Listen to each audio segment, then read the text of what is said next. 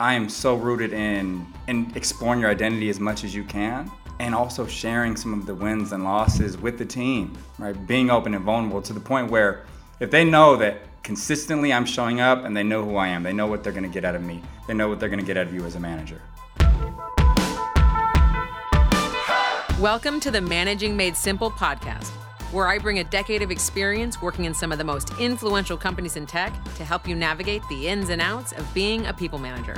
From conflicts to feedback to delegating and more, we will leave no stone unturned when it comes to what makes us love managing, kind of hate it, and everything in between. Doesn't matter if you're a new manager looking for some tips or a seasoned manager looking to up their game, everyone is welcome to hang out with Managing Made Simple. Let's go. I know you're here because you want to be a better manager, but I also know it's often easier said than done.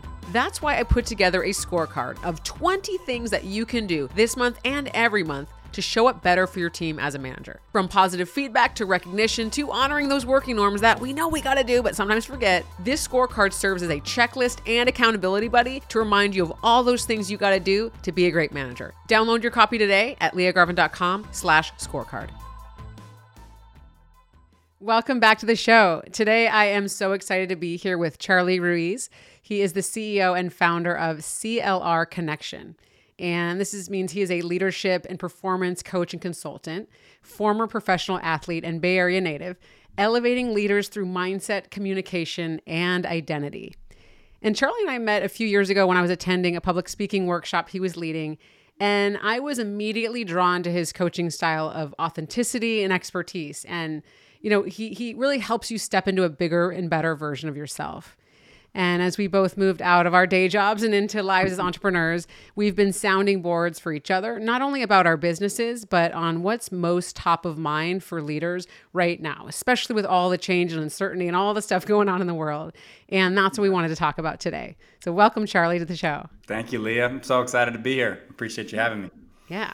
So where do I want to start? I mean, I think you have worked with some of the most elite leaders in their field. We said from professional sports to startup founders to corporate executives, the whole spectrum. And I'm curious, you know, from your experience, what has been some of the most surprising things that you've seen these kinds of leaders have in common? That they don't have it figured out or that they're still figuring it out. Yeah. I think that's the imposter syndrome. Yeah. We don't know. They don't know. Right? They're still testing, they're learning, whether it's corporate or I think of in sport, right? In professional sports. It's such a high pressure environment to where every single day somebody could come in and take your jersey. So we're constantly iterating as a coach, as a player, as a manager, as a business leader. We're figuring it out. Yeah. That puts a ton of pressure on, like you mentioned, imposter syndrome and this feeling of like, well, I'm kind of supposed to have it all figured out. And people are looking at me to have all the answers. I mean, in one-on-one coaching, for example, when a leader comes to you and says, oh my gosh, I feel like a fake. People are coming to me to have all the answers. Where are we at with layoffs and the future of the company and all these things? Like, what are some of the things that you share with them to feel like, hey, it's going to be okay? Like, how do you work with someone in that situation? I say exactly that. I say good. I say good. It's good that you have this feeling. If you did not have this feeling, then I would encourage them to go find it in some form or fashion. It's not that I have a bad relationship with imposter syndrome, right? Something that I've constantly talked about and dealt with myself. Now I say, go chase it. If you aren't feeling that, then maybe it's time to level up. So good. I encourage it. I encourage them to think about where it's coming from. And then we start to figure out what skills we need to work on. Yeah. And I think that's one of those things that, you know, leaders can bring humility into their work by saying, hey, here's where I've gotten stuck. Here's where I didn't have all the answers. And it shows their teams that, no, you know, both good and bad, like there's not going to be some day that you figure all of it out and everything's great, but also that, you know, you're not alone in having the struggles and feeling uncomfortable. And this really goes such long ways to build psychological safety and trust. And as you say, if you're a leader and you feel like you're expected to have all the answers and everything has to be perfect, you're kind of getting it wrong because your team members are going to feel too separate from you and it's going to create a big divide. So I think for leaders listening and feeling that, like you have permission to say you don't know everything. Absolutely. I think that there's power in being able to do that because I think trust is like the overall umbrella. That's the buzzword or not. It's the most important piece for any leader, any coach, any manager. And sometimes that trust happens from those moments where you're going down the direction, you're doing one thing, you're implementing a specific strategy or tactic, and then You look around the room and you go, this isn't working. Let's stop and remove it. Yeah. Try something else. Yeah. And right now with so much change, uncertainty, we talk about this a lot. I mean, having to be adaptable and agile is probably one of the most important skills. And this is something I talk a lot about with teams and managers is adaptability is going to be what's going to get you through all of this. And seeing, as you called out, when something's not working, let's see it through a little bit, but not being so attached to that whole situation. And I think, as an entrepreneur, I've had to practice this non-attachment, I think, in my own work of, moving from the corporate world where things were pretty spelled out. You understand the process, but a lot of our listeners are entrepreneurs and founders and small business owners who are having to figure out every single day and the patterns and the things that maybe worked 6 months ago, a year ago, pre-pandemic, they're all changing. And it can be exhausting feeling like everything's changing every single day. But when we're adaptable and responsive and we start to build comfort, as you said, kind of chase that's where we start to see, that's where the innovation is going to happen. That's where we're going to actually build a little bit more comfort. Absolutely. And I believe you posted, or I saw something recently where it's like doing more with less. Yeah. And I mean, the motto behind me was also on the bill of my hat when I played, which is, right, less is more. And right now, with all of the uncertainty, with all of these organizations going through what they're going through, leaders are expecting more from their team with less. Yeah. So to be able to stop and then focus on the right thing, that's where typically I see, and what I've worked with individuals on and myself is, am I actually doing the right thing? Am I working on the right problem? Yeah. And I try and simplify it. Yeah. And talk me through, how do you simplify that for them? Like, how do you help them diagnose if they're working on the right thing? I start with just asking them, how many different, balls are you juggling right now? Yeah. Like, how many different tasks are we working through? How many different, let's look at the calendar. How many different times are you turning on a light switch or putting on a new jersey? Mm-hmm. Sometimes people are having 6 or 7 different meetings with different teams a day. Yeah. So when are we actually doing the work? Yeah.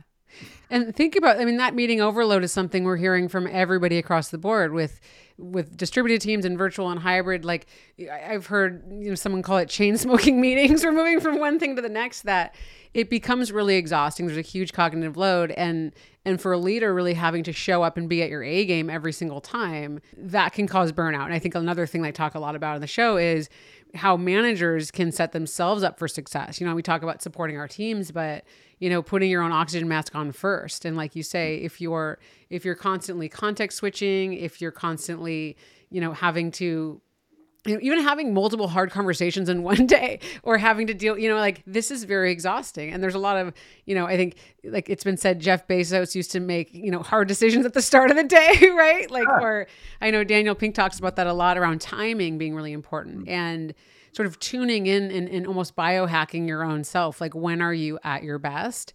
And then creating your day and week around that if you can. It's all about the awareness for the individual. And the hardest lesson I think I've learned so far, or that I also try to repeat for myself and for folks that I work with, is to emphasize that it's not being selfish, right? It's actually being selfless when you are able to take care of yourself first. Yeah. As a father, as a mother, as a husband, as a leader, as a friend, once that clicked, everything changes. Yeah. Everything changes because you got to take care of yourself. Yeah. I had a meeting this morning with a group. I asked them, people leaders, all of them, look at your calendar. Do you have 30 minutes blocked off where you're doing something just for yourself? They looked at me like I was speaking another language. It wasn't. And I was like, and now replicate that over the last year.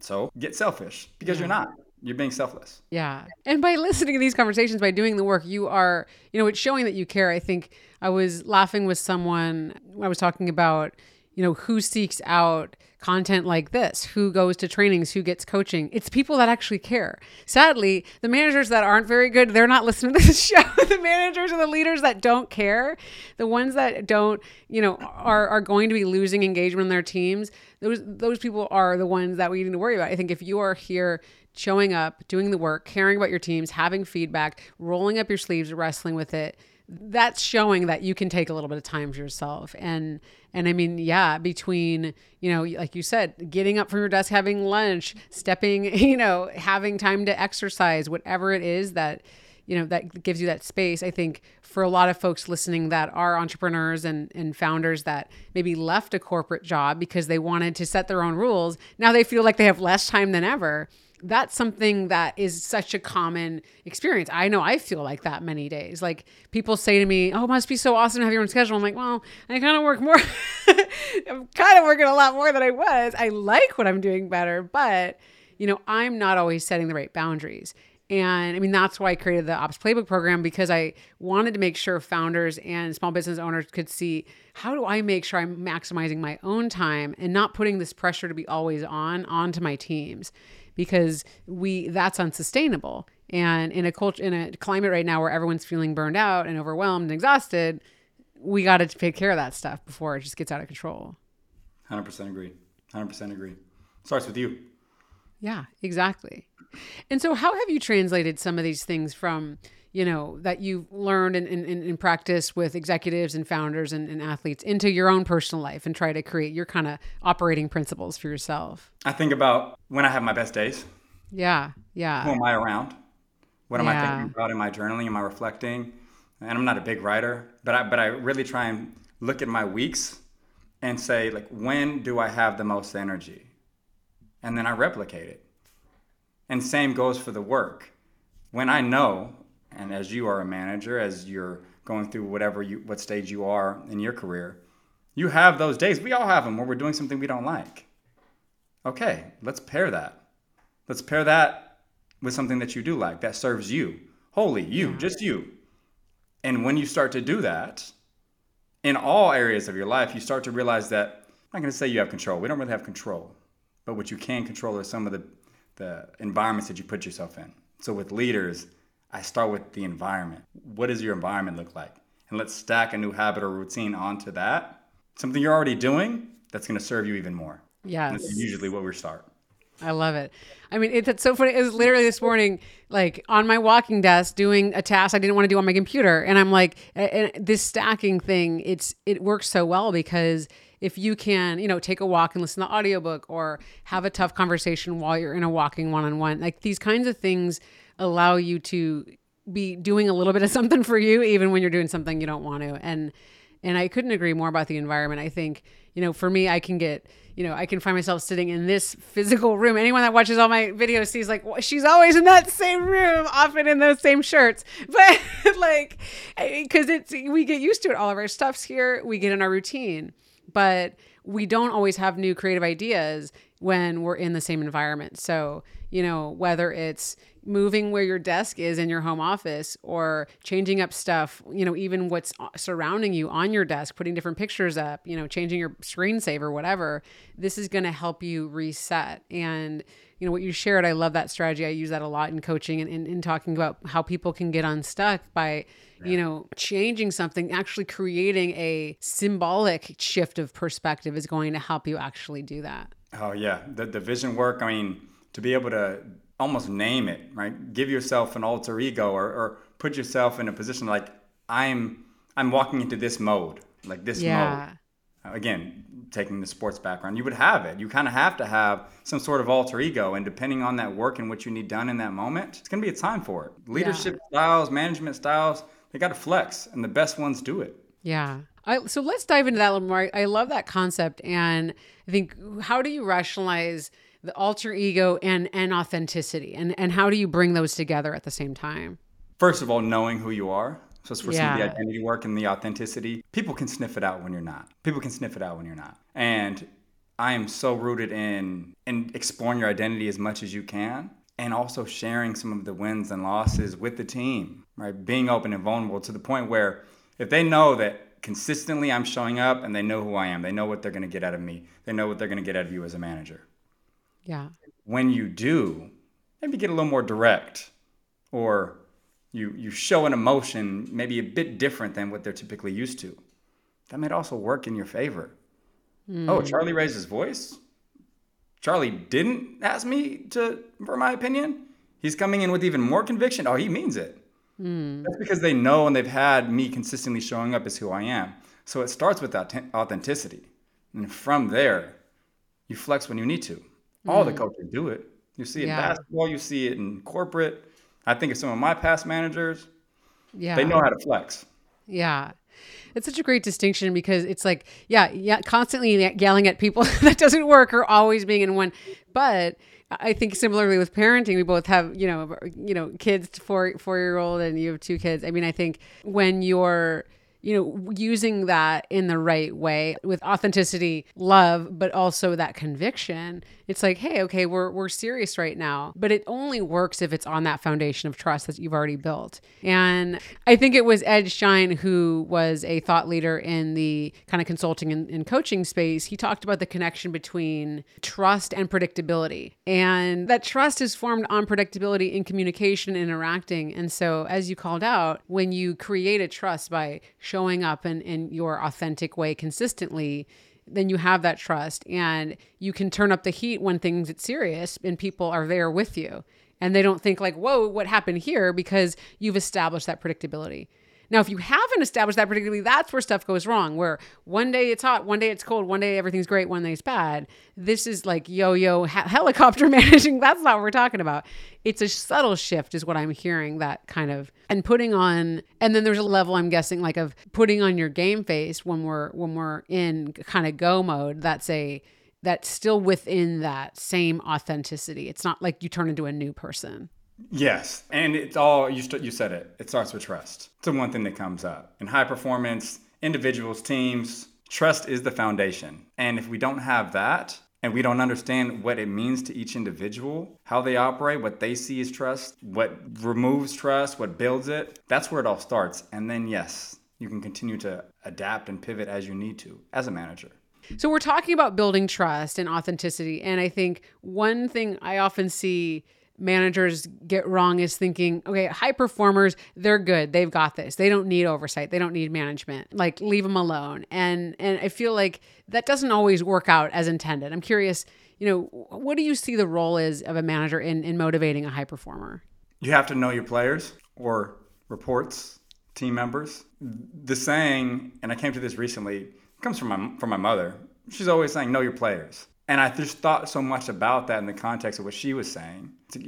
If you know your players, you know your team, and they are high performers, they operate and they learn and they need to be coached differently.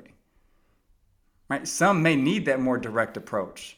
Some may need to be hands-off. You need to be hands-off with them. I think of my coaches, you would think I would like the Socratic to be coached as a coach myself, that I want to think through the questions and, no, tell me. Fix me, like hit my back leg. Tell me that I'm giving feedback the wrong, like tell me live, because I need to feel it in order for me to get better. So if I am hands off because my manager thinks I'm a high performer, if they know me, know your players, they'll adapt and move with me. The best coaches do it. Yeah. And this is why career conversations, goal setting conversations, meaningful one-on-ones is so important, because we will manage, like you just called out, we'll assume what worked for us or what we know is going to work for everyone. And that's rare. That's rarely the case. In fact, it's never the case that it'll work for everybody, both with feedback, with recognition, with any of this. And when you know your team members, what makes them tick, what motivates them, what they're afraid of, what they're excited about, all these different things, this is going to help you, 1, have more influence, 2, be more effective, and 3, motivate people more. Because what motivates me, and I'm using that on you, and it doesn't do anything for you, then it's not going to do anything for you and it's not going to work. And so, I talked about this a lot with Tracy O'Malley in the episode about the Enneagram and that tool. I talk about this a lot with recognition.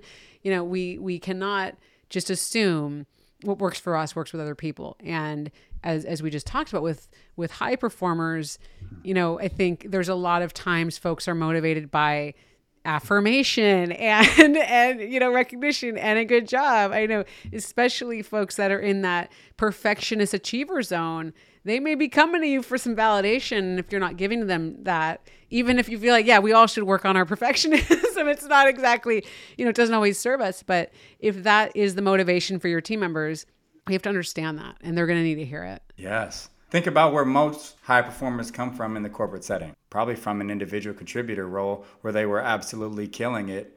And then they get promoted to be a people manager. And then 5-6 years into the career, they're like, I'm literally just doing what I was doing. And now I just have a random one-on-one from time to time and have to just tell other people above me what they're doing. Like, I don't really have this skill set. I'm just continuing to do what I was doing as a high performer, as an individual contributor. Yeah, so exactly. It's foreign. It's foreign. Yeah. Exactly. And small business owners the same. I mean, if you or founders, like if you were great, you're super technical, you were able to make a lot of money, you work in real estate, whatever it is, and you know that skill, that does not mean you know how to manage people. It's different skills. And it requires a different level of awareness, requires getting your own coaching to figure out how you want to show up for folks. And like you say, it's not just about being good at that one thing. This is putting a different hat on, keeping that same person authenticity, but having to develop another skill. And if you're struggling with this, if it feels uncomfortable, then I think probably like we started the conversation with, then you're doing something right because it is hard. Managing is hard. And the fact that you're like, ooh, I should get some support here. That's exactly right. We should always doesn't matter how long we've been managing, right? Because right now we have new generations entering the workforce. We have, all this uncertainty. We are figuring out how to deal with AI. Like there's all this stuff that's making managing hard, even if you found it easy 3 years ago. Pandemic, remote work, hybrid, like it's always going to be changing. So this is not, building your skills as a manager and professional development in general is not optional. It's like choose it and figure it out and constantly be getting better for yourself and for others. Mandatory. It should be mandatory. And you as an individual contributor, or again, sports references, you're going to have to just work with me. Love it. All good players do not make good coaches, right? Because as a player, maybe they had something over a certain period of time. They didn't know how to ask for feedback. They didn't know how to go get better, just like an individual contributor who's now a manager. So go seek it. I can think of a number of friends and family members that are way better coaches than I could have ever imagined with the guys that I see them on the field. Way better coaches because they've also learned and they've adapted. They've tried to get better at their craft. Yeah, absolutely. And I think this is something for managers who are thinking about making someone a manager, right? A lot of us managers are managing other managers, that not everybody is ready for that. And I think there's 3 things I suggest when you're thinking about asking someone to be a manager, or if you're thinking about becoming a manager in a different capacity. First is, do I have support? And if you are going to have someone be a manager and you don't have the bandwidth to make sure they're up to speed and train them, there's no real resources for that, and they just kind of have to do that for the first time with nothing, it's probably not going to go very well for the first few months or time being. And then that's going to be a really strain on whoever they're managing. So if you're not able to create that support, then it could be a problem. The second thing I say is how much IC versus manager work do they have? And you call this out as well. Like if they have all this other stuff on their plate and they're upskilling and being a manager, that's going to be really difficult as well. And then the third one is, can they hire the team or the inheriting team? Whole other set of things there if you're inheriting, folks that are struggling with all different kinds of issues, because that's also going to require that you have more skill as a manager. So before you tap someone to be a manager, the criteria is not just were they a strong performer. There's a lot more stuff to think about. Yeah, couldn't agree more. There's so many components, but they have to sometimes maybe even ask them. Yeah, surprise. Hey, is this something you'd be interested in? No. Okay, let's go somewhere else. How often does that happen? Yeah, I know. And I think there's this belief, especially in the corporate world, that you have to be a manager. You have to amass a large team under yourself in order to grow. And that doesn't work for everyone. And I think that's why we have so many situations where people didn't really want to be a manager. They felt sort of forced into it. They don't like it. The whole team's suffering. And that's why you have, I think Gallup reported 50, 80% of people would leave because of their manager, whatever it is. I'll add the stat to the show notes, because most people become managers because of some, gap in personnel. And it's very, very rarely because they were actually interested in it and trained in it. And look at what that creates. I mean, you wouldn't have that. And I think that's an interesting difference, right? Between, coaching in professional sports or leading in the military or versus like managing in a corporate setting. You would never become a coach without any experience or interest in it, right? It's rare. I mean, I don't see that happening, right? Especially when you think high performance. Yeah. It's a conversation. There's a lot that goes into it. Yeah. And a lot of the times you may see, again, speaking from experience and seeing other leaders go through it, it took them a while to even get their footing as a leader. And when they figure out who they are at the core, their identity, oh, you mean I can be authentic? I can be myself? Yes.